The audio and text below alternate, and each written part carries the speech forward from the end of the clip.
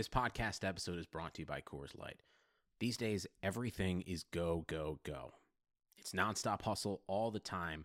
Work, friends, family expect you to be on 24/7. Well, sometimes you just need to reach for a Coors Light because it's made to chill. Coors Light is cold lagered, cold filtered, and cold packaged. It's as crisp and refreshing as the Colorado Rockies. It is literally made to chill. Coors Light is the one I choose when I need to unwind. So when you want to hit reset, reach for the beer that's made to chill. Get Coors Light in the new look delivered straight to your door with Drizzly or Instacart. Celebrate responsibly. Coors Brewing Company, Golden, Colorado. I'm Chiney Ogwumike. I'm Lisa Leslie, and we're very excited to tell you about our new podcast with Blue Wire, Front and Center. Lisa and I are breaking down what's going on in our lives, in the world, and keeping it 100. We're also learning from amazing guests as well, like Emmanuel Acho. People that show love to me, I forever got their back. Vivica A. Fox. If the foundation isn't right, then the rest of it's going to go wrong from there. And more. Subscribe to Front and Center today. Let's catch up. An NFL podcast with Taylor Bisciotti and Sam Batesh, where we talk about the biggest headlines in the NFL. So, Taylor, you know what?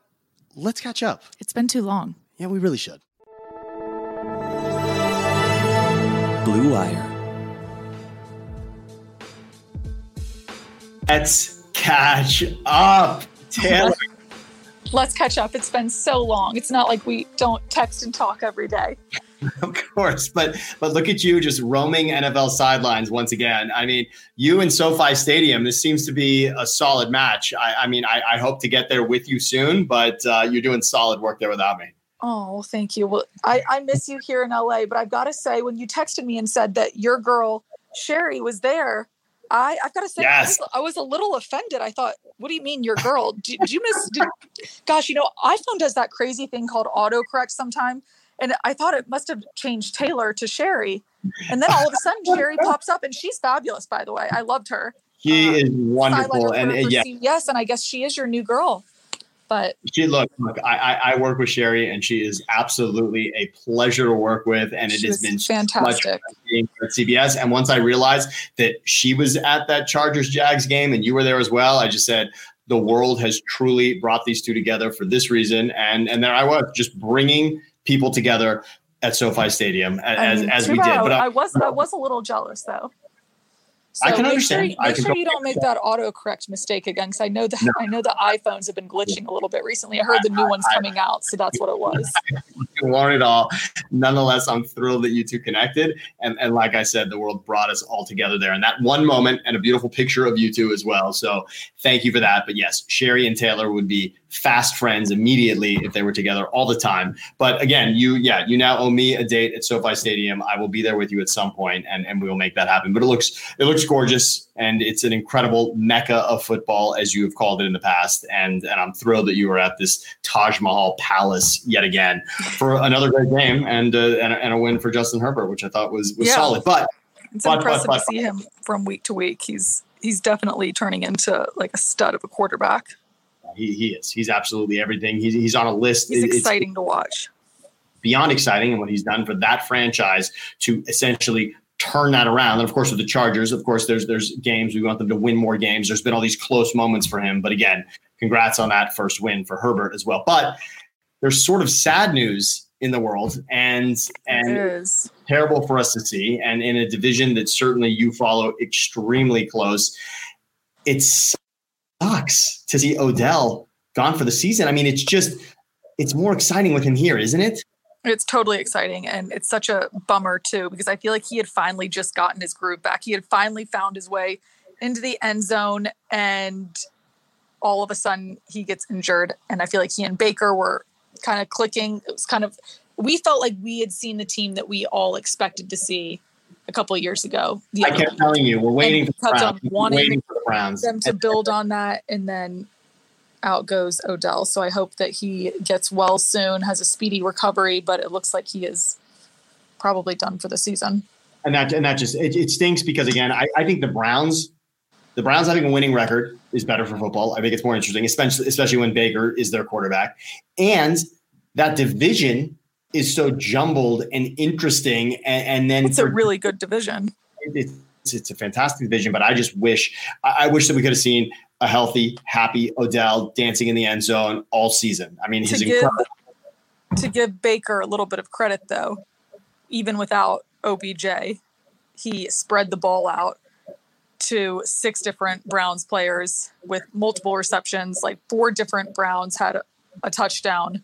So despite losing Odell, it was impressive to see them pick themselves back up and watch Baker go and play the way he did. It wasn't a pretty win per se, because the Bengals looked amazing as well. I think that probably Burrow's pass to AJ Green was the best throw of the day, best throw and catch of the day.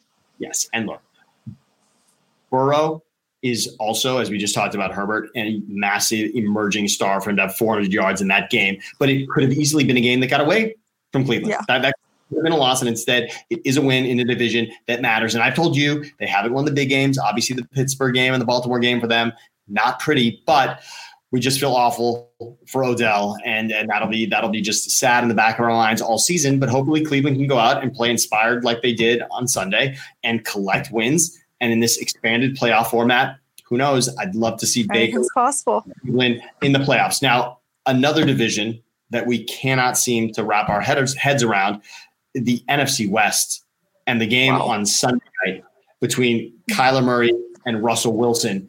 That was a heavyweight bout, back and forth. And to see Kyler Murray bring that team back from 10 points down late in that game, and then to survive the missed kick in overtime, and then to bring them back again to a situation where they could hit a game-winning kick, that's a scary team. Now, look, Taylor, I had said it before the season started. I thought Arizona was going to be a playoff team, but about the Seahawks would not be in this position.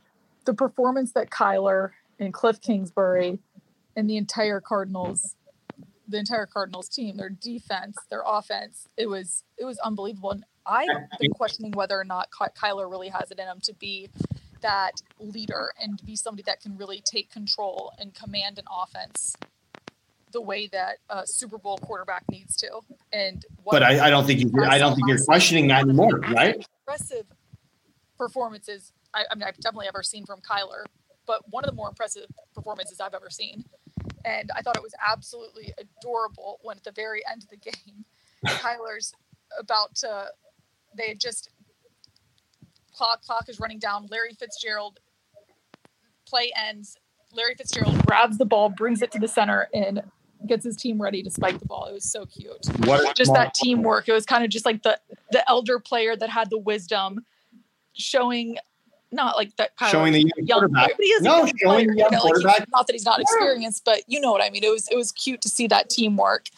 And I think Cliff Kingsbury had a hell of a game. Besides that one interesting timeout, which everybody just roasted me on Twitter for, because I had said seconds before then, the tweet didn't age well, because I had said seconds before then that, using your words, Sam, cerebral. Cliff Kingsbury's play calling last night, I thought was so creative and cerebral.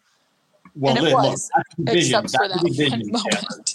With McVay and Shanahan in that division, to be considered a prime time, quintessential, decisive, cerebral coach, it's tough to say that, because you're stacked up against, like I said, McVay and Shanahan, who are considered these football gurus.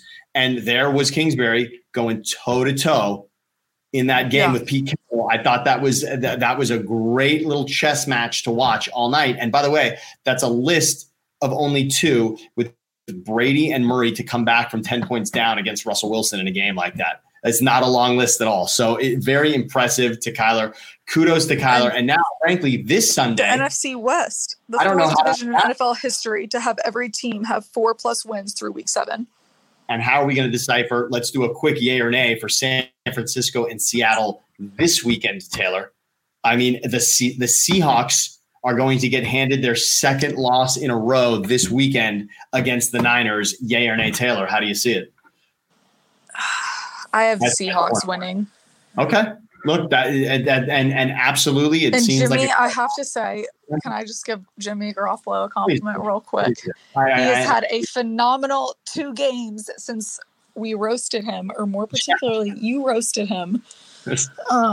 saying The that Miami game wasn't feel pretty. like he looked the same this year, but the 49ers defense looks like it's back, better, stronger. Oh yeah, And they've well, had you think? back-to-back fantastic performances. Not to mention, the Niners handed Bill Belichick the worst loss in his New England career at home. Isn't that crazy to think about? Worst the fact ever. that Yes, that's a lot to think about. Just to think that he's never lost like that is one thing. That's a remarkable kudos to Belichick, but also to think that the Niners went in there and conducted business the way that they did. That was a lot. Let me say one thing before we move on, Taylor. And by the way, and the Niners are not going to be looking for a new quarterback, as there were rumors before the game that, maybe the Niners will be looking for a new quarterback for next season. But if you are looking to hire somebody, we just want to let you know here at Blue Wire Podcast that you should be going to Indeed.com. Right now, Indeed is offering our listeners to Let's Catch Up and let them know that we sent you there a free $75 credit to boost your job post, which means there are more quality candidates that will see it fast. Try Indeed with a free $75 credit at Indeed.com/Blue Wire. That's the best offer available anywhere. Go right now, Indeed.com/Blue Wire. Terms and conditions apply. Offer is valid through the end of the year, December 31st. All right, one other game that we're going to get to on next week's docket, Taylor. This is as much of a heavyweight bout as there was this weekend between Tennessee and Pittsburgh, the two undefeateds. And by the way, the Steelers look scary good. And of course, they had to hold on. Now we have the blueprint to beating or kind of containing Derrick Henry. Except again, what Tennessee was able to do in the second half to come back in that game and to be as close as they were at the end of that game, for Tannehill to bring that team back, for Derrick Henry to be bringing that team back, for the play by Brown in that game. That was an awesome game to watch. That was as dominant as Pittsburgh was in the first half, is as creative and dominant on the other side Tennessee was, both on offense and defense, in the second half. That was surprising. I didn't think that Tennessee had it in them to come back the way they did. Both of those teams are going to be dealt with in the AFC, and I didn't see it coming for Tennessee. You said Tennessee would do it again. Yeah, I still think that the AFC, it looks like it's the Chiefs, Titans, Ravens, and Steelers. Yeah, and it might be, but I'll say this much. There's a game this weekend, quick yay or nay on this one. But the fact that Pittsburgh and Baltimore are playing this weekend, Pittsburgh's had a string of meaningful games, and this is another massive one that's going to have all eyeballs on this. And I'll say this much. Pittsburgh will still be undefeated at the end of this weekend, Taylor. Yay or nay, playing in Baltimore? I'm going to have to say yay. Still undefeated? Right. Wow. I know I got a little softer. My heart says nay. My head says yay. I'm going to say this much right now. The Ravens coming off the bye. I need to see a little bit more creativity in their offensive play calls in order for them to beat a team like the Steelers. Maybe.